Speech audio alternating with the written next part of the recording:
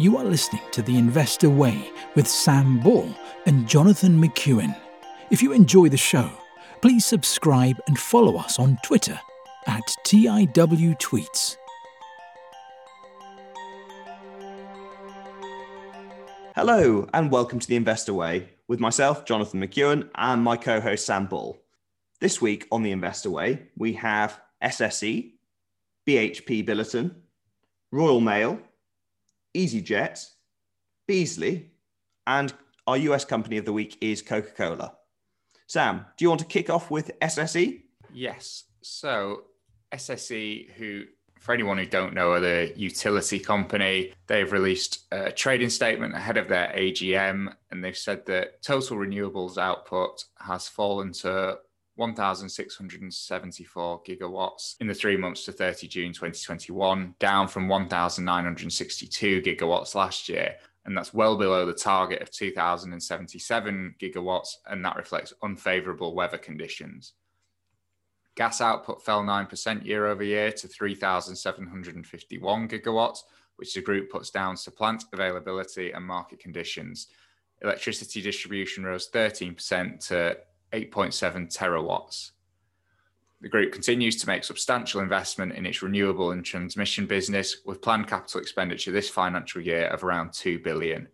That will be funded in part by the disposal of non-core assets, with SSE completing the sale of its contracting business at the end of June and planning to sell its UK gas network by the end of the calendar year. SSE has reported a 1% increase in full-year operating profit to 1.5 billion, and that's after COVID reduced operating profits by 170 million, which is at the lower end of the guidance range. Underlying earnings per share rose 5% to 87.5p. SSE is not providing detailed guidance for next year, but expects the enterprise and business energy divisions to incur the bulk of the ongoing coronavirus costs. Underlying profit at the networks division fell 15% to 488.2 million. Operating profit at the SSE and distribution fell 25% to 267.3 million, primarily reflecting lower volumes from non-households. Underlying operating profit at the renewables division rose from 567.3 million to 731.8 million. This included 226 million from the sale of 51% of the Seagreen offshore wind farm and 10% of the Dogger Bank farms. Excluding this contribution, operating profit fell due to a 10% decrease in output from disposals and adverse weather, partially offset by higher prices and plant availability. Thermal generation reported a 5% increase in underlying operating profit to 160.5 million. Higher utilisation and asset sales entirely offset the impact of a one-off restatement in the prior year. Adjusted net debt and hybrid capital fell from 10.5 billion to 8.9 billion, reflecting ongoing asset sales and adjustments, partially offset by ongoing investment. Net debt is now 4.6 times cash profits, within the group's 4.5 to 5 target range. In terms of the valuation, the company trades at a PE of about 17 and has a prospective dividend yield over the next 12 months of 5.6%. What do you think about that in terms of valuation? Because price to earnings of 17 for a utility company sort of stands out as quite high. I think the dividend yield is probably the most important anyway, because it's an income play. But that'll be, I think, because it's a trading statement. So where I've got the PE from, it's not been updated to reflect those results. I see, okay. I've not bothered working it out just because it is really the dividend yield that's probably more important. Yeah. There are a couple of other interesting things. So they're now operating through two main divisions, which is the networks division that delivers electricity to homes and the renewable energy division. And renewables made up 49% of operating profits last year, but the plan is to treble output by 2030 to 30 terawatt hours a year, which is enough to power Scotland. What are your thoughts then on these results and the company? I don't know. I'd be slightly concerned about the renewables in the sense that you see how weather can impact on them. I suppose as an industry, I think that the fact that there's so much regulation is a bit off-putting, and you've got the in the UK, or certainly in England, you've got the energy price cap that the government introduced a few years ago. I think that would be a worry, especially when you're investing a lot of money in terms of like capital expenditure on renewables. But I don't know. I probably would be a bit wary of it. I think if I were looking for an income play, there would be things that might be potentially less regulated and have arguably equally reliable income streams. It's got I suppose, a fair bit of debt, although I guess the revenue is, should be, as a utility company, fairly reliable. It certainly looks healthier than Centrica, which we've covered, we've covered on the show before, but it's probably one that I wouldn't be looking at in too much more detail at the moment, really. What are your thoughts? I don't like it. I think the debt is at the very, very top of what I'd consider a manageable level. And the fact that the dividend's so high, debt really, I think that debt could actually impact the ability to pay the dividend at some point. And if they want to treble renewables, that's going to be a lot of capital expenditure that's needed. So I don't see the debt going down anytime soon. So I just think, if the yield's that high, that to me suggests that the market thinks it might be unsustainable. And I think they're probably right. Yeah. And I suppose, if you've got the scrip dividend going as well, that's making it easier for them to pay it, but it's obviously not sustainable. It's the debt, really. I think I'd probably like it more if they actually just came out and cut the dividend and said, well, we want renewables to be driving the business going forward, and we've got to invest in that. I don't really like the fact that they're just trying to carry on the dividend and just piling it up with debt.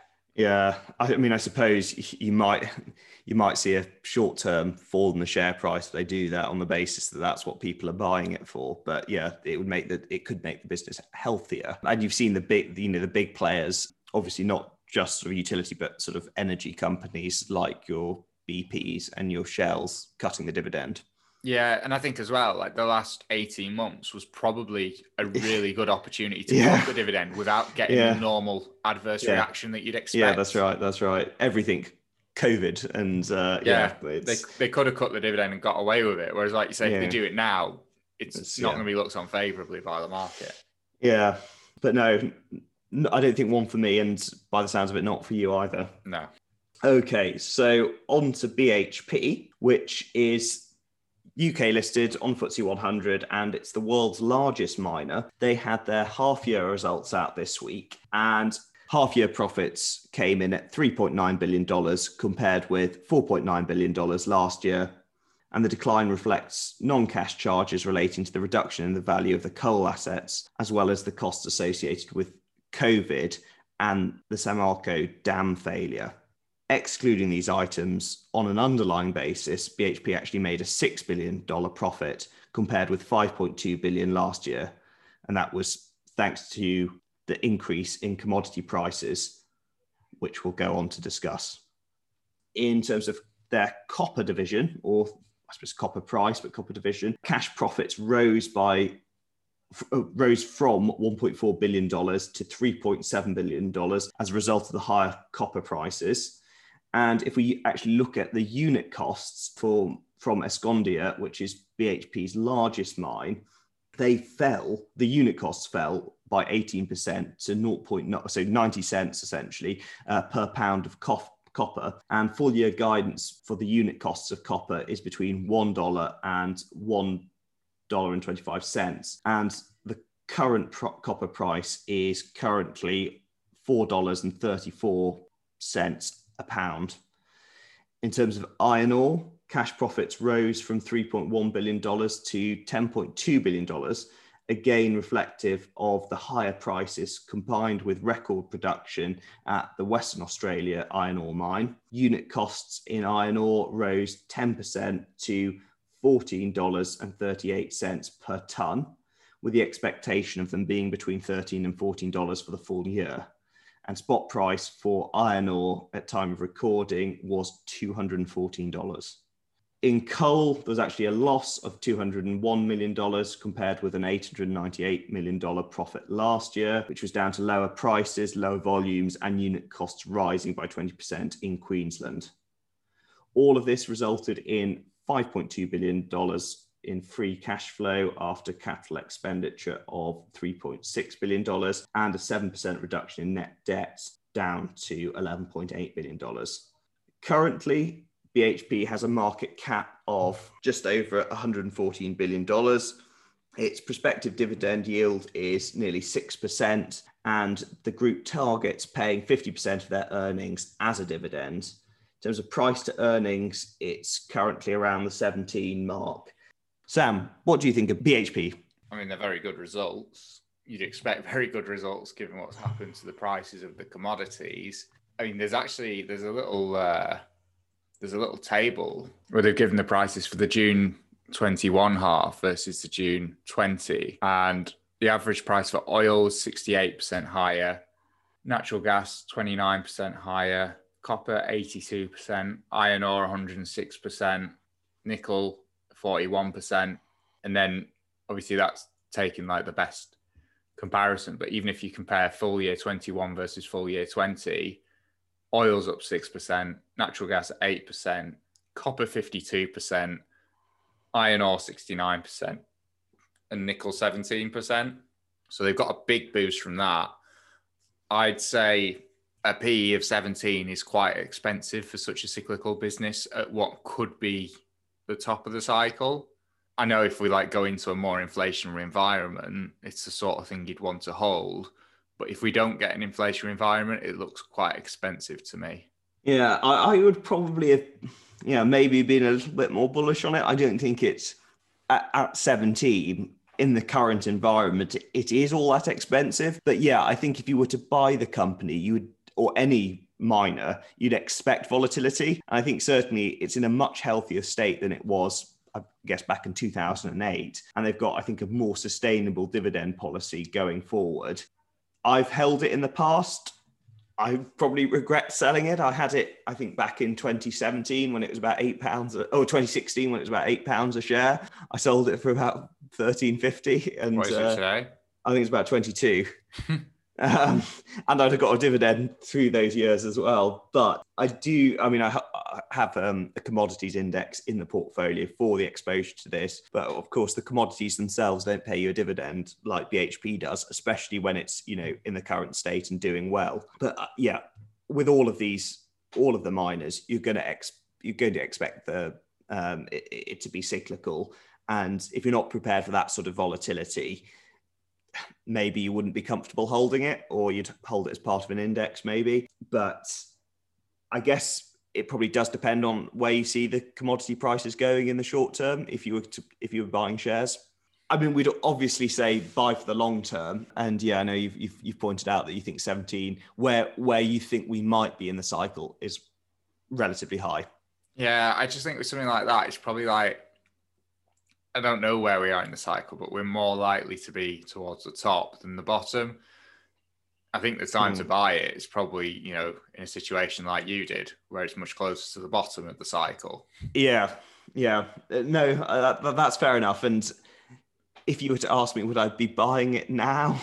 I guess I've got that sort of psychological hangover from when I owned it before, and I knew what I paid for it then. But obviously things were much more torrid for the company at the time, and the prices aren't what they are now, and the company is in a much healthier state, so you're not buying the same thing, and that shouldn't now influence me as to whether I buy it at the current price. But yeah, I do hear what you're saying. But if you were to compare it with something else, let's say the S&P 500, you'd have probably said for, I don't know, the last 5 years that you think we're at the top of the cycle, things are overvalued, and then 5 years later you find that the S&P it doubled, or more than doubled. So it is very difficult to predict where we are in the cycle. But regardless, if you were to buy it, you should be buying it for the long term. But it's debatable, I think, as to whether at the price to earnings of 17 it's expensive or not, where given where we are and given what the prices are as well. And I mean, you see, what did I say earlier? Copper is currently costing them less than $1 per pound to produce, and the current price is over $4. And yeah, I mean, it's ginormous. And again, if you look at iron ore per unit, they're looking at $13 to $14 a ton, and that's selling for over $200. It's not bad. It's not bad. It's not bad. So it's certainly, yeah, I'd certainly rather buy BHP at the current price than SSE. Yeah, I'd agree with you there. But I mean, that's I appreciate that. That's yeah.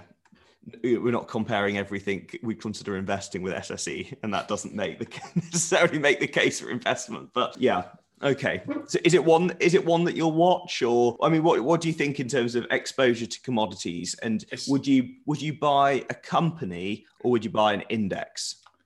I'd say where my portfolio is at the minute and how like early on I am as an investor, I'd be more likely to buy a company. I think later on with a larger portfolio, I'd be more inclined to buy like a tracker fund for it. But it's just because I guess with a company, it's going to be more volatile, but you could probably do better. Yeah, yeah. And you'd see that with I think that's true.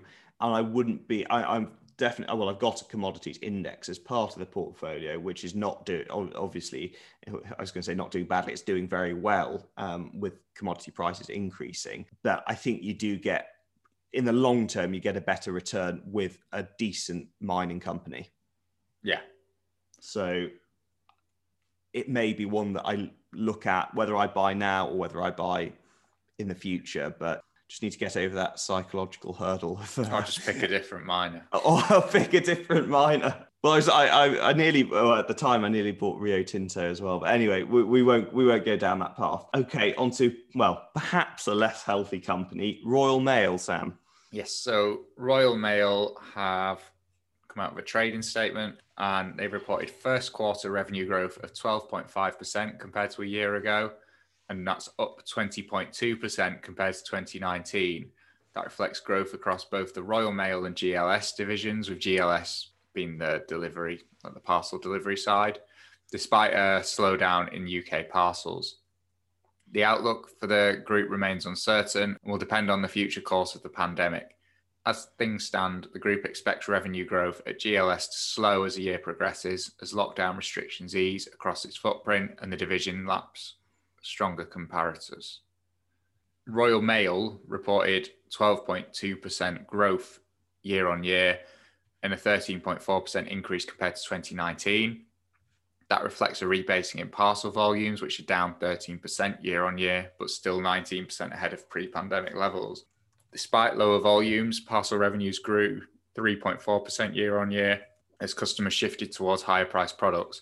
Addressed letter volumes rose 22% year on year, although the long-term decline continued with an 18% fall from pre-pandemic levels. Total letter revenues rose 25.7% year on year. The GLS international business reported 12.4% revenue growth year on year and 36.6% growth compared to the pre-pandemic. Volumes increased 10 and 34% respectively. As well as higher volumes, the group benefited from improved prices and higher freight rates, boosted by the reopening of retail outlets. In terms of valuation, the company trades at a PE ratio of 9.2, and that compares to an average ratio since listing of 12.6. And it has a prospective dividend yield in the next 12 months at 3.9%. So I've mentioned investment in parcels infrastructure is set to rise with capital expenditure, expected to be well over 400 million next year in the UK alone. And construction of a new fully automated parcels hub in the Midlands is underway, which will be capable of sorting over 1 million parcels a day by 2023. And at the moment, only 33% of UK parcels are sorted by machine versus an industry benchmark of 90%. And it's worth mentioning as well, these are very good results. My issue is the long-term decline of the letters side of the business. We had a similar thing when we looked at Deutsche Post a few months ago. Now, Deutsche Post, or just for some comparison, they don't actually split it out. You have to go in and find it a bit, really. But if you go into the 1920 results, parcels made up 47.9% of UK PIL revenue and letters 52.1%. Total group revenue was 10.44 billion. So using that, I worked out the letters make up 37% of the overall revenue, which is much higher than Deutsche Post's figure. I only had a quick look, so I couldn't find the exact figure, but Deutsche Post's domestic post and parcels business is only 33% of revenue. So it's going to be even smaller than that. I don't, as a guess, I'd maybe say 15 to 20% for Deutsche Post. And Deutsche Post is actually declining slower. So Deutsche Post is declining slower as well. So it was down 4% last year. And that compared to pre-pandemic levels, Royal Mail's down 18%. So it is cheaper than Deutsche Post at 9.2. I've not looked at it since we last covered it, but Deutsche Post was at a PE of about 15. I'd rather pay up for Deutsche Post. And as well as the letters business, I mean, Deutsche Post DHL side is just a much stronger business as well. So with that slightly leading monologue, what are your thoughts on this trading statement and Royal Mail? I thought the results were quite good. Would have some reservations about Royal Mail as a company, and I suppose it's very highly unionized, which I think if you're an investor is probably something that's quite concerning. It also, with the letters business, it does have the universal delivery obligation as well, so it can't, it's not easy to cut off places that really are not profitable. That's something else. So I think there are two things. We didn't talk about it, but it does have quite a large pension deficit, I believe. I haven't looked at it recently. That might be something that we could revisit. And I suppose there is that natural decline in letters, and how dependent are Royal Mail on that, and can they replace it with the growth of the parcels division? And like you say, I mean, just mentioning Deutsche Post, it's a very competitive area in the market for parcels. And I appreciate Royal Mail have been sort of doing relatively well out of it, but will they be able to continue that going forward, especially with such a unionized workforce, when its competitors don't have those, I suppose, those issues in making themselves potentially more competitive? The other thing I'd point out is that perhaps if you looked at it at various points, probably in the last couple of years, it's potentially been more undervalued. I think the fact that it's had these good results and the numbers have been making the case for investment. It's, in the last year, it's up nearly 3 times, which I don't know how much value there is to be had when you've got potentially better competitors, which would have, I would think, like you've just outlined, a stronger investment case. Would you, in fact, I'll just check the Deutsche Post PE. Yahoo Finance have it at a PE of 19 now. Quite expensive. It looks like it's had a nice little run since we covered it. Influence the market. Yeah, we'll have to watch that in the future. But so it's actually now at 19. So that does change it slightly, because Deutsche Post is definitely more expensive. My view is I'd still rather pay 19 for Deutsche Post than 9 for Royal Mail. What about you? I would say so. I think Royal Mail would have to be cheaper still for me to be interested. And I don't particularly like it as a company, so I wouldn't be investing in it myself. Yeah. Okay. Should we move on to another company you probably won't be investing in then? Okay. Well, it's easyJet, the FTSE 100 low-cost airline. They had a quarterly trading update out this week, with the group reporting a pre-tax loss of £318 million in the 3 months to June the 30th, which is actually an improvement on the £346.8 million loss in the same period last year. Revenue of £212.9 million was up from £7.2 million in 2020, reflecting an increase in both passengers and ancillary revenue of £61 million. There was an increase in the per passenger spend on extras like extra baggage allowance and premium seating options. The resumption in some flights led to a rise in headline costs to £531.2 million from the £354 million in 2020. And the group also paid £122 billion in refunds to customers. The total cost of the pandemic refunds now stands at £1.2 billion for easyJet and the group flew 3 million passengers during the period with a capacity of 4.5 million, which, if you compare it with 2019, is only 17%. And even taking that into account, with the reduced capacity, only 49% of the group's schedules had actually been booked, compared with 65% of a much larger capacity in 2019. However, easyJet do note that customers are booking closer to the departure dates than previously, with a changing of restrictions. So almost hopefully the numbers won't be quite as bad as they seem going forward. But I think I'm yet to be convinced on that. easyJet have now reduced their fleet by 10% over the course of the pandemic, and their cost-saving programme is expected to deliver £500 million of savings, half of which are thought to be sustainable when conditions return to normal. Going forward, the group will be taking delivery of new, more efficient aircraft from the autumn, growing their fleet to 317 by 2022. As it stands, easyJet have access to 2.9 billion in cash and loans, and will have to pay back 300 million pounds in government loans by November, but remaining repayments come in 2023.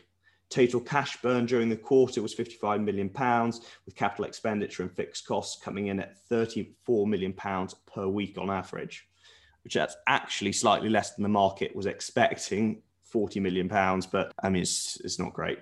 In terms of the valuation, the price to book stands at 1.8 compared with a 10-year average of 2.16. In terms of its market cap, it's currently 3.7 billion pounds.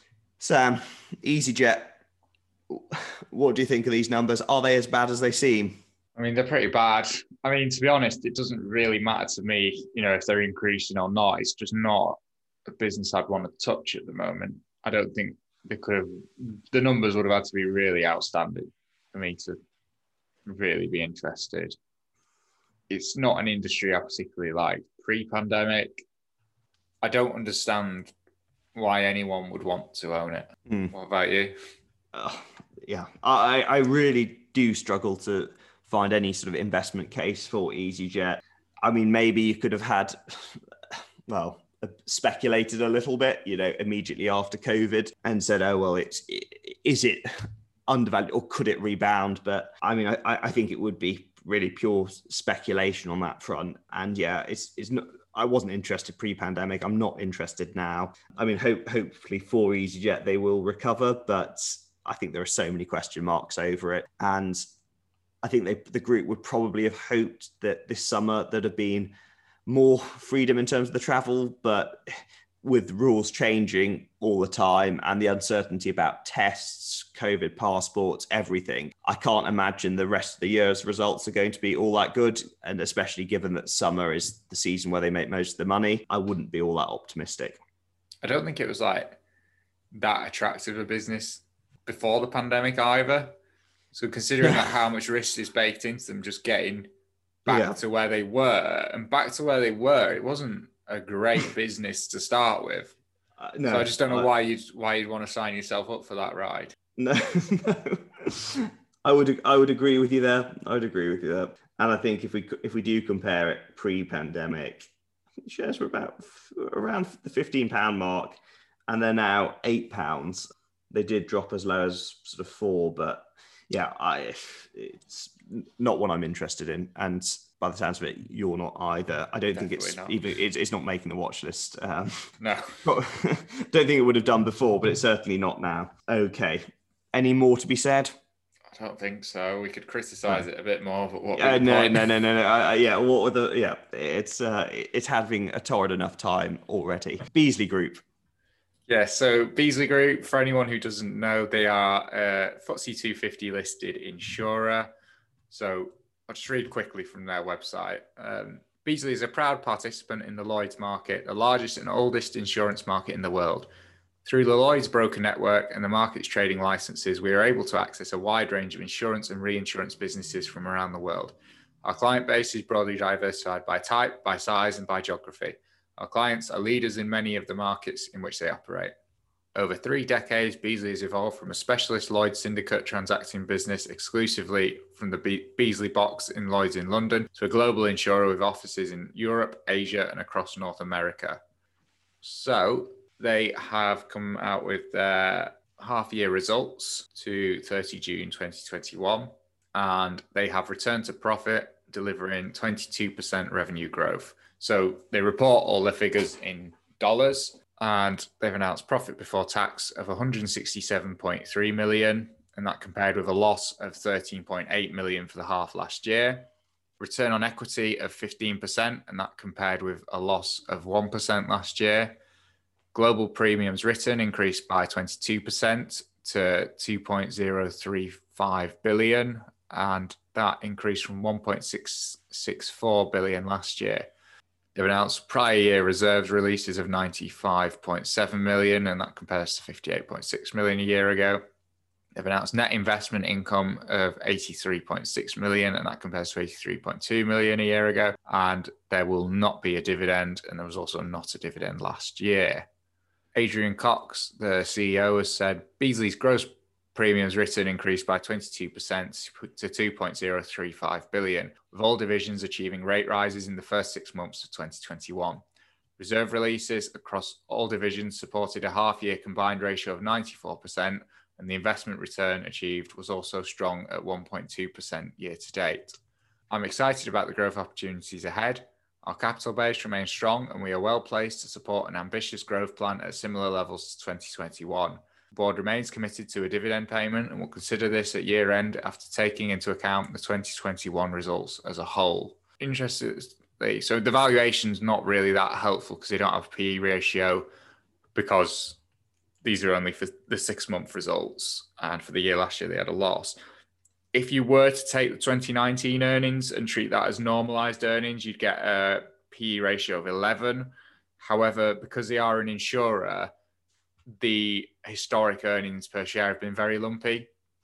So just to go through them, 2016 to 2020 inclusive, 48.6 cents a share, 25 cents a share, 13 cents a share, 44.6 cents a share, and an 8 cents a share loss. So I'd be very, very hesitant before I used that as a normalized PE ratio. I don't know if you'd possibly be better taking an average of the 5 years maybe instead. If you look at the revenue growth, which is maybe a better metric of how the business is doing, revenue increased from 2.195 billion in 2016 to 3.563 billion in 2020. However, my reservation with that is the thing with being an insurer is you can write insurance at any price. So you can almost increase your revenue by will if you want. And that doesn't necessarily mean that you're writing good insurance.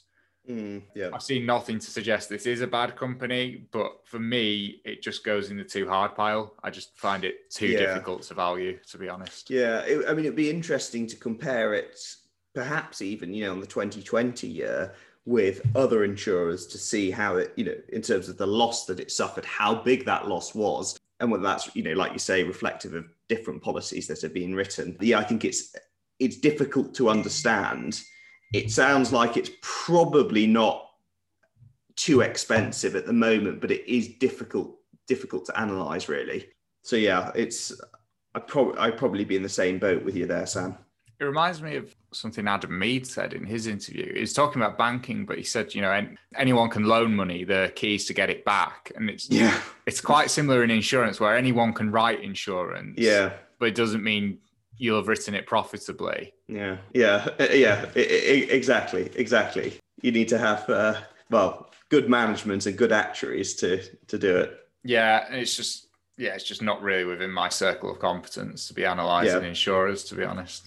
No, fair enough. Still, they look like good results on the surface, at least. Anyway. And the shares responded well as well. So okay, on to a business that is easier to understand, and that is our US company of the week, Coca-Cola. They have their second quarter trading update, and in fact, I'll just give a bit of background to Coca-Cola. So obviously, they have the famous Coke brands. They do have number of other drinks in the portfolio. So if we look beyond Coke, they also own Dr. Pepper, Sprite, Fanta, Lilt, Smart Water, Vitamin Water, Oasis, the Schweppes portfolio, Appletiser, Innocent Smoothies, Powerade, Aquarius, Fuse Tea, and Costa Coffee. So that's just, we're talking about Coke, but that's the portfolio that they own. So yeah, their second quarter trading update, organic revenue rose 37% to $10.1 billion, with a 26% increase in concentrate sales and an 11% increase due to increased pricing and product mix, resulting in a 46% increase in underlying profits to $3 billion. And if we break those results down further, in Europe, the Middle East, and the Africa division, that saw revenue rise by 61% to $2 billion, with particular growth in Russia, Spain, Germany, Nigeria, Turkey, and Pakistan. Operating profits were up 56% to $1.1 billion, with a 21% growth in volumes, favorable pricing, product mix, and timing of the concentrate sales. In Latin America, revenue was up 39% to $1.1 billion, with profits up from $504 million to $678 million, with strong growth in Brazil and Mexico, particularly of the sparkling soft drinks and hydration drinks. In North America, revenue rose 28% to $3.4 billion, with profits up 47% to $950 million, with away from home sales rebounding and the recovery of the fountain drinks, so sort of drinks from dispensers also. In Asia Pacific, revenue was up 21% to $1.5 billion, and profits came in at $766 million, which was a 10% rise. In the Global Ventures division, which includes Costa Coffee retail stores, reported a revenue of $707 million and brought in a profit of $75 million, compared with a $102 million loss in 2020 when things were closed. In Bottling Investments division, they reported a 29% increase in revenue to $1.7 billion, with growth in India and South Africa. Profits came in at $92 million compared with $12 million the previous year. And overall net debt for Coca-Cola stood at $30.7 billion, which was down from $34.2 billion at the start of last year, which works out at roughly 2.7 times 2020 cash profits. Free cash flow was $5.1 billion, which is an increase of $2.8 billion compared with 2020. In terms of valuation, Coke has a market cap of around $240 billion. Price to earnings is currently around 24.4, 10-year average of 20.8, and the prospective dividend yield is around 3%. And over the past 5 years, Coke has returned over 30% in share price growth, and that's excluding dividends. Sam, what do you think of these results in Coke as a company? I think they're very good results. I think, interestingly, they probably bode very well for Coca-Cola HBC, which we've looked at before. They've said that Nigeria grew, and that's one of the areas operated by Coca-Cola HBC, I think. Mm-hmm. Mm-hmm. Yeah, it is. So it'll be interesting to see if that comes through in their results as well, which I'd expect it would. In terms of Coke, I think they're fantastic results. They are really, really impressive figures. I really like the company. I am not too concerned. So the debt's actually only 2.7 2020 cash profits. So it's not really that high, I don't think. I think they can more than afford to pay that. My only issue is at a PE of 24.4. We looked at Pepsi last week, and that was only a PE of 23. As much as I like Coke and the business, I don't know why you wouldn't choose Pepsi over Coke when the PE is lower, and I think you're probably getting a more diversified investment because of the snacks. Yeah. What about you? I like Coke as a company. I mean, I think it's got some incredible brands, and the profit margins are huge. They're, I think, around 60%, sometimes higher. But yeah, it's certainly not cheap as a company to buy.